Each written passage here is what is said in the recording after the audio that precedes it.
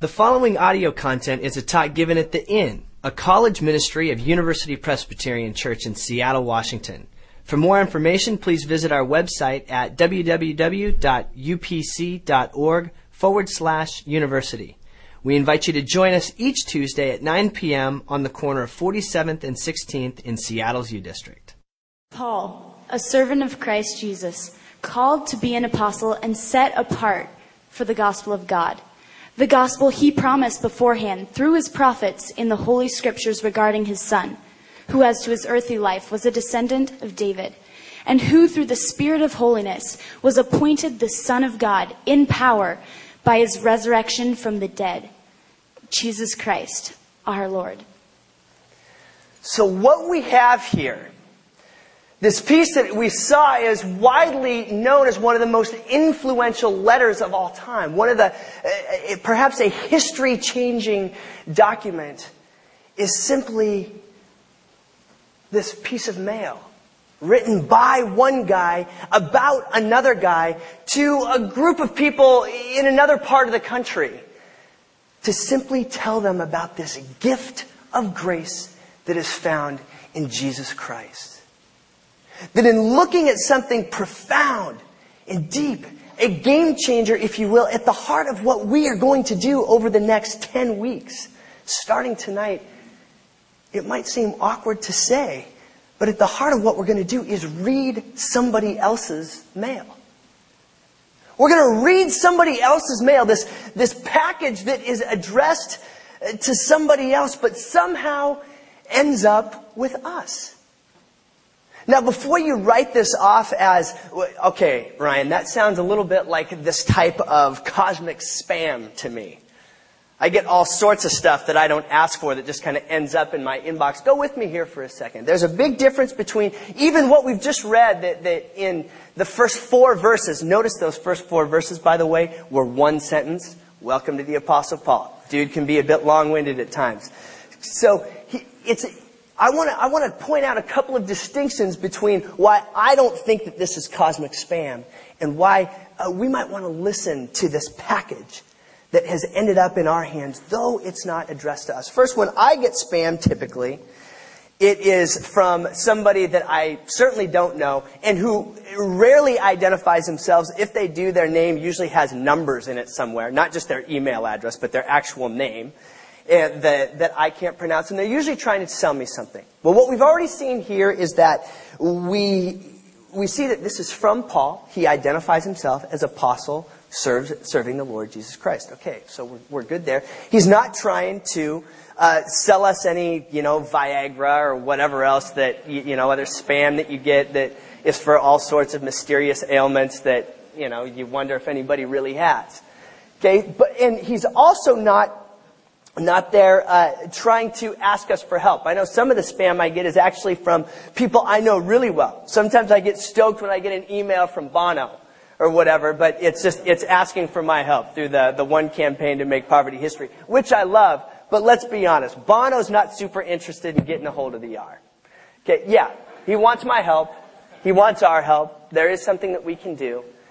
But this is going to land a little bit more. The other great one that I get is one from somebody in some far corner of the earth that perhaps I've never heard of, that is saying, hey, I come from some sort of royal lineage and I've got all this money, but people are after it. And if you give me your bank account number, I will be happy to deposit a lot of this money in here. We'll work it out. A big piece of the pie will be yours, and you will be entitled to all sorts of these riches, and it will make your life better.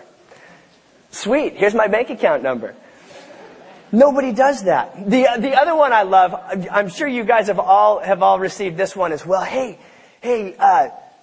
Bill Gates is doing this thing where if you respond to this email and include everybody in your contact list, in 10 days he's going to be giving away money to whatever. And then I always love how at the bottom of that it always says, it's not a hoax this time. There's a new one.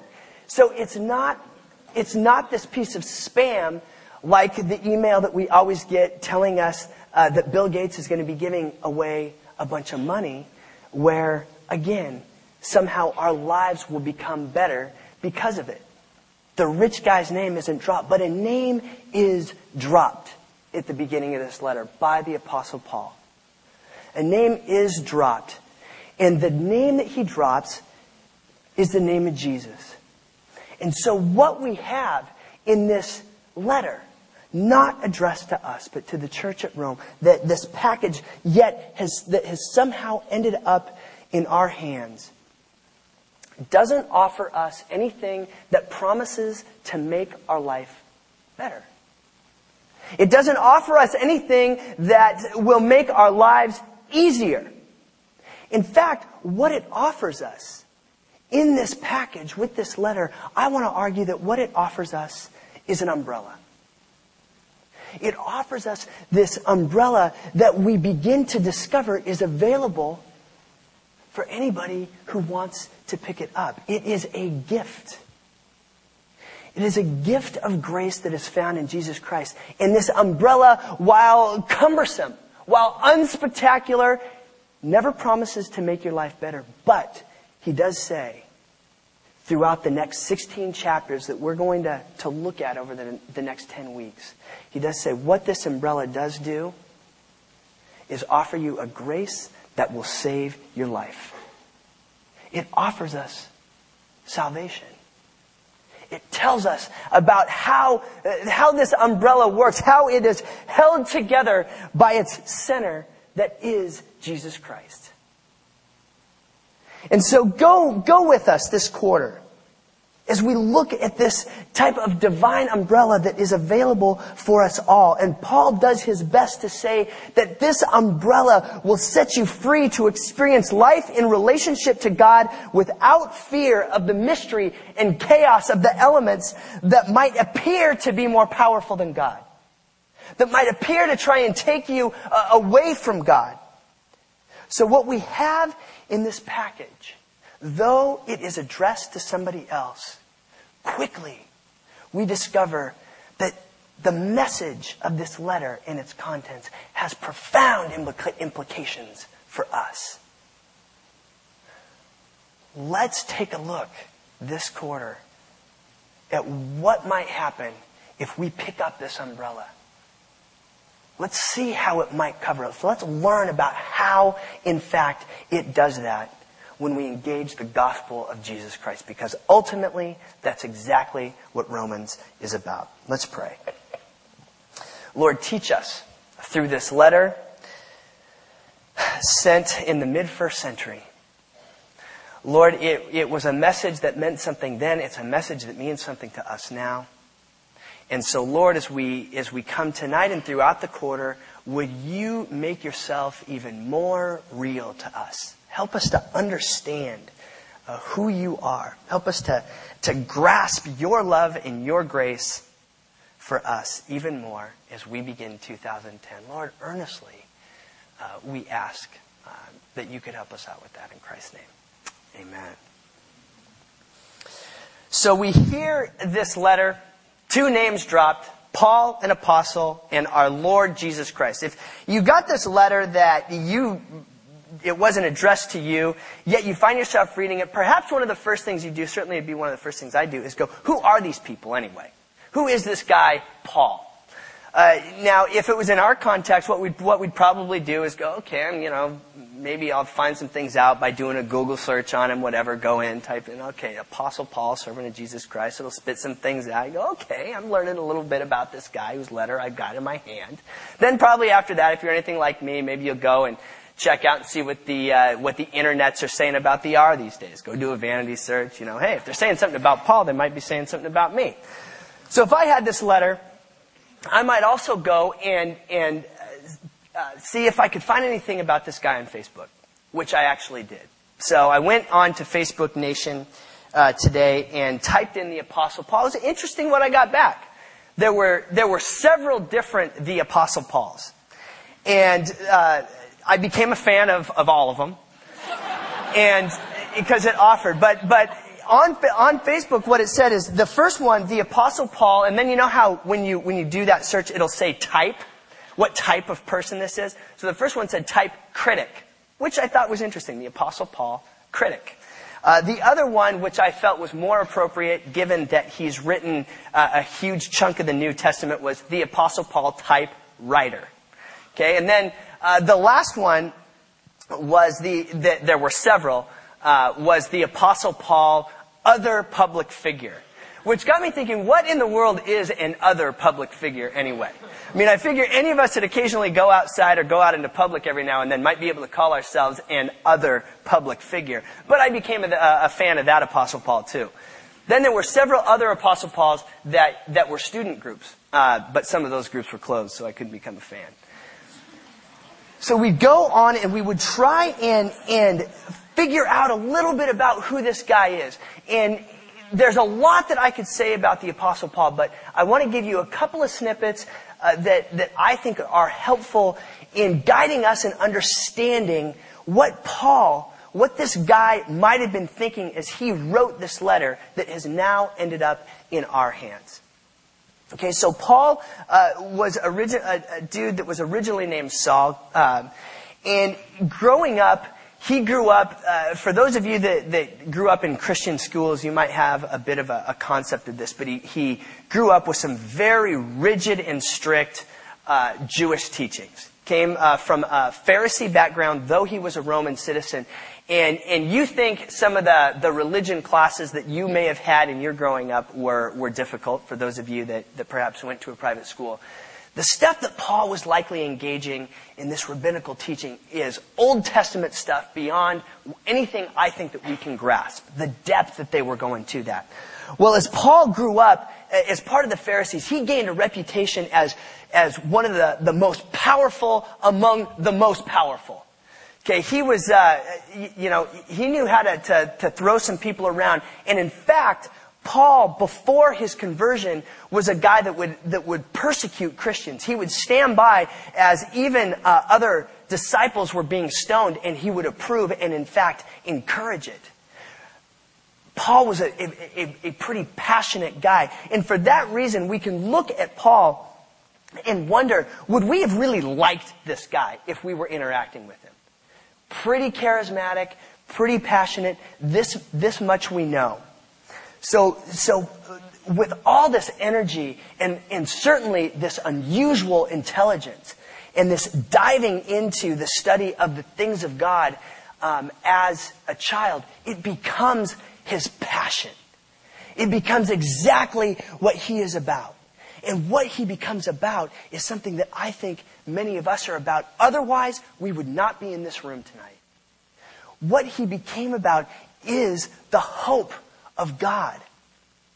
Keep in mind, he had studied all the history of the people of Israel. And he knew that God had promised to reveal himself through these people. And in fact, not just to reveal himself, but to bless all the world through Israel. That was his hope. His hope was that they would be led into this new place, that God would redeem Israel. And that not only redeem them, but then give them a permanent place. This kingdom that comes through Israel. Paul becomes passionate in his hope and about this message of the kingdom of God. So before his conversion, he sees these heretical Jews, these people called Christians, coming up. He makes it his job to persecute them until he's on a road trip by horseback, gets knocked off his horse on the way to Damascus, Syria one day, and has this encounter where he's blinded, and he encounters on that road the resurrected Jesus Christ. He's blinded. And that begins a journey where Paul discovers something that he never expected to discover. That this passion that he had hoped for, to see God redeem Israel. To see God bring Israel back from the dead. To see God restore Israel and put it into a place of permanence. He begins to see on that day that is exactly what God did in Jesus Christ. And it begins this journey of going, of Paul's passion, of everything that he had hoped for being fulfilled. It actually happening in Jesus Christ. For him it was real. And he began to discover that. Friends, that's who writes this letter. Somebody who had a hope in something else. They grew up having this hope that God would somehow deliver, become a little bit disappointed and disenchanted, but then they realize, yes, this is it. This is what I've been hoping for all along. In this moment, it causes us to even reflect, what's your hope? At the beginning of 2010, what is it that you're hoping for? What is this thing that you are longing to see God do? Paul's life and testimony suggest that maybe it has happened in Jesus, which would make Jesus worth following. So Paul, in essence, tells us about this gift of grace that is revealed in Jesus Christ that I'm calling an umbrella. Now, for those of you that are sitting here thinking, Ryan, you're talking about Jesus and making it an umbrella. Go with me for a second here. Let me tell you a story about when I was 12 years old, Christmas time, and I had my list of things that I had wanted. I don't think I believed in Santa at that point. Sorry, spoiler alert for those of you that still do. But I had this list of things that I wanted for Christmas. And, it was things like video games and clothes and things that I could use more or less immediately. And on Christmas morning, I come out to the front room there where our Christmas tree was and our mantle, the place where Santa would always deliver the gifts. I know, it's childish and stupid, but I loved it. And I come out and I see a pair of skis out there. And there wasn't a tag on them, and so I'm thinking, okay, skis. Did Audrey, my sister, ask for skis or something? Well, sure enough, my mom comes out and says, hey, those skis are for you. And I'm like, great. Never asked for those. I don't even, what am I going to do with skis? Apparently, there was a big sale the night before, on Christmas Eve, and Mom hadn't bought me anything, so she's like, oh, I'll get Ryan some skis. He'll probably like those. So she gets me some skis. I had no idea how to use them, and honestly, it was the biggest Christmas buzzkill I could ever remember up to that point. So disappointed. I wanted something I could use right away instead of something that I'm going to need to get more gear to use. And that's what I was thinking of skis. Well, long story short, I end up thinking, okay, well, I got some skis. I'd best learn how to use them. And so I went with my church youth group later on that winter and went up, taught myself how to ski. And now I stand in front of you telling you that okay, there's a little bit of hyperbole here, but skiing changed my life. I love it. There's nothing that energizes me in the winter like a great day of skiing, being able to cruise down a mountain, be out in the cold air. It is something that is just water to my soul. I love skiing. But when I first got this gift, I was like, what? What do I do with this? This is, well, as I said, it's such a buzzkill. It's so anticlimactic. I don't even know what to do with this. In some ways, that's where we're at as we begin to understand this gift of grace. It might look a bit unspectacular. When we think about who Jesus is, sometimes we have this image of somebody that is, that light is coming from them and they are larger than life. And we forget about that this was a man, also God, but that was beaten and crucified. That had we seen him on that day, we'd be walking up going, what is this? This is not what I'm going for. What in the world is this? Yet all along, what it is a gift. And it is the gift is grace, and the message is the gospel. And it is that message of the gospel that we are going to come back to throughout the next 9 weeks following this. I read from Romans 1, verse 16. It says this, I am not ashamed of the gospel, because the gospel is the power of God that brings salvation to everyone who believes. First to the Jew, then to the Gentile. For in the gospel, The righteousness of God is revealed, a righteousness that is by faith. From the first to the last, just as it is written, the righteous will live by faith. The gospel, the good news, is the power of salvation for everyone who believes. The gospel is about Jesus and this gift of grace. As you heard me say, I learned to ski in part by going up with my youth group as a kid. Grew up in the church, came over to the University of Washington following graduation in 1994, and a job that I had started at the very beginning of September, and like those of you that are in school here now, we don't start until the end of September, if not the beginning of October. So I was here a little bit early. There were very few students on campus. I knew nobody. And one day, before school started and there were very few people around, I was walking down to the Ave to grab dinner.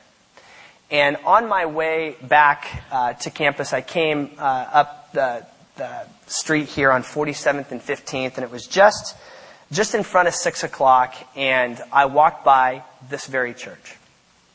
And I thought, I'm not doing anything else. I don't know what else I do right now. I might as well just go in and see what this is all about. And I came into the sanctuary here, and I sat down knowing nobody, and when it came time for the sermon, this old guy named Earl Palmer gets up, and I sit there and listen. He was doing a series through Romans. And as he began preaching, I found myself sitting there going, wow. Because he was talking about the gospel as this relationship. This gift of relationship that is revealed in the grace of Jesus Christ. And as he began talking about it, he said that what happens in the gospel is that everything comes back to the living center. Everything that Scripture tells us and everything that this letter tells us is rooted in this living center that holds it all together. And what it holds together is this grace that gives us the opportunity to be in relationship with Jesus Christ. Friends, it was as if I was hearing the gospel for the first time. I grew up in the church. I went to confirmation classes. I thought that I knew it all. I thought I knew what the gospel was about. Yet as I heard these words, it was as if I was hearing the gospel for the very first time. It began to take on a bigger meaning than I'd ever thought it could. I began to understand that living by faith points me back to Jesus. I began to understand that sin actually points me to Jesus. I began to understand that in all my questions about, oh my gosh, am I in? Am I out? Am I saved? Am I not? Even that points me back to Jesus. That any freedom I have is rooted in Jesus. The center of this thing that I'm inviting us to consider is the gift of an umbrella that covers us, that protects us from the elements. And so this quarter, let's explore this gift that we might be a bit confused or even underwhelmed by, but that has major implications for us.